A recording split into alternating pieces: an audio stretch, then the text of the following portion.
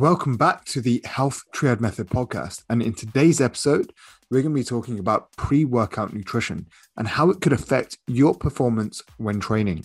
We're joined by head coach Stacey, transformation coaches John and Chris.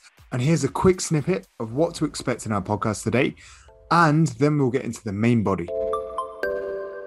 If you are training later in the evening, the kind of meal that you have just before you go in might actually be part of your recovery meal. So the proteins that you consume there, the carbohydrates you consume there might actually play a role within your recovery too. Because obviously just because we put food in our body, it doesn't mean it's completely digested and assimilated within like the 5 minutes we spent eating that meal. So we're going to be discussing pre-workout nutrition and also pre-workout supplements, because these types of questions keep coming up about the optimal intake that people need to consume, the optimal supplements that people need to consume to get the most out of their training and probably to recover as quickly as possible as well, and obviously fuel performance. So we're going to be touching on these subjects today, but also trying to provide a bit more context around who this information actually applies to. So when you see people talk about, and we're going to go into intro workout here, so when people talk about taking essential amino acids or branch chain amino acids or carbohydrate drinks whilst training, who does that work for and why does it work for those types of people? Focusing on the pre-workout food, I think it's quite important, because obviously we see some people train first in the morning, some people train in the afternoon, some people train in the evening. So there's always going to be a little bit of a different discussion for different times. I think, Stacey, if you can just give us a little bit of insight now in terms of if somebody's training first thing in the morning, so probably within an hour of waking up, is there a meal that they should be eating beforehand? Is there certain types of foods that they should be getting in before they exercise, or should they not be eating at all? So a lot of it does come down to the type of training you're doing and also personal preference. So, for example, we could say like, okay, this is the ideal textbook meal that you should have before a resistance training session. But if you're the kind of person who, if you eat before you train, you feel heavy and you don't train as well, then you lose, like it stops being optimal because your training session is now no longer as good, so personal preference does come into it. If you prefer to train fasted first thing in the morning, there's no issue with that. Pre-workout nutrition becomes a lot more important when you're talking about elite level performance, or when you're really trying to push to the maximum of your own performance, especially with certain kinds of training. But if you're just training for health, you're training for a bit of body composition change, that sort of thing, go with personal preference, honestly. If you are feeling like you're low energy during your sessions, you may be a little bit lightheaded, you're just feeling a bit flat, then it might be worth trying eating beforehand. But try, especially initially, start with something light, start with a banana or like a light shake or something like that, something that's not going to sit heavy, and give yourself a little bit of time before the session and just see how you feel. Absolutely. To be honest, from my personal perspective, I have a big ass carb meal just before I go to bed. And I tend to find that that's enough, like, to sustain me for a workout first thing in the morning. And by the way, my pre-bed meal at the moment is just light rice pudding with a bit of whey protein in there, mixed with some dark chocolate and peanut butter. It's the nicest thing ever. So it feels like a massive dessert just before you go to bed. But for me, I think that works because I am one of the people that if I eat too close to training, I'll feel uncomfortable from a GI perspective, but I also feel, I don't know, I feel like I feel heavy. Like I feel like I can't really push myself, especially if it's like a lower session. It will just feel heavy within me. So again, like you said, it's very contextual and it's very, independent, very individual there. So I appreciate that response. Just a thought process then around kind of pre-workout nutrition. If it was for optimal, so we've talked about the practical, especially for like the gen part. Is there an optimal, or again, is that just individual dependent? I think it's individual dependent. It depends on what level of performance you're at. It depends on what kind of training you're doing. So whether you're an endurance athlete versus someone who's doing some gym sessions, versus another kind of training. So that's gonna play a part as well. Probably depends on how long your session is too. Like if you're just going into the gym to do a 45-minute resistance session, that's very different to maybe if you're going to do a hard endurance session that's going to be 90 minutes plus. Like everything, it's always context dependent. Oh, 100%. So I think we were talking before about my client that's a keen cyclist and will do like a 50-mile bike ride. And for him, I'm like, yeah, you probably want to eat something before you go out and exercise or get on that bike. or even during his kind of session too. So while he's on that bike. So I think, again, like you said, most people are doing like a 30 to 45 minute workout in the morning, probably not going to be that important. But again, sliding scale and depending on the type of exercise that you're doing, the recommendations will change. But this, I guess, really highlights the importance of not just following something you see on social media because it says it's the best way to do it. There's never a best way to do it. It's the best way for you as an individual.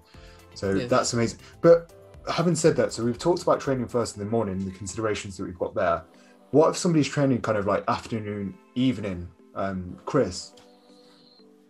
Again, preference is going to play a big part and how your day is structured. So if you're training in the afternoon and you're going straight from work, for example, there might not be time there for a large meal and have time for that to digest. So like a smaller, similar to kind of training faster, a smaller snack before that session could be really useful just to get you through. And then a later meal after that training session. Yeah. If you were training later on in the evening, sort of with a gap between any other commitments, putting the chunky carbs before that training session probably more beneficial because then you're not getting home later on having to fit in, large carb-based meal before bed. Some people might not suit that well from a digestion perspective. That might affect sleep. Some people are going to benefit really nicely off a heavy carb meal before bed. Like yourself, sometimes that can be a useful tool for aiding in sleep. Yeah. But the key thing will be what you can fit into your day without compromising that digestion. Obviously, you don't want to be in a session with that feeling of heaviness, gastric distress. So it's just trying to figure out how your day is structured and how you can work around that within your training session. Yeah, agreed. Massively agree with that. And I think what you said there touched upon something really important. If you are training later in the evening, the kind of meal that you have just before you go in might actually be part of your recovery meal. So the proteins that you consume there, the carbohydrates you consume there might actually play a role within your recovery too. Because obviously just because we put food in our body, it doesn't mean it's completely digested and assimilated within like the 5 minutes we spent eating that meal. So I think that's a really powerful consideration. But we've talked about pre-workout food. There's a massive market out there for pre-workout supplements, and there's loads of, I'd say pretty much every week there's a new pre-workout supplement that comes on the market. We've got the stimulant-based ones, the non-stimulant-based ones. So, John, I'd love to hear your thoughts on this. Is it necessary to take a pre-workout? Does it really give us that much more when we train? I mean, again, it depends on the person. I think it's a psychological thing for a lot of people too. Obviously, it can help with maybe a bit of energy. But from a personal perspective, for me, it just doesn't work. In the sense that I don't feel good on it. But if if you've tried it in the past and you feel like it has worked, then by all means go for it. If you're thinking about it, try it out if you want to. But I would advise you not trying it if you're working out in the evening and you're having a stimulant one. It's going to affect possibly your sleep. So try and have a non-stimulant one.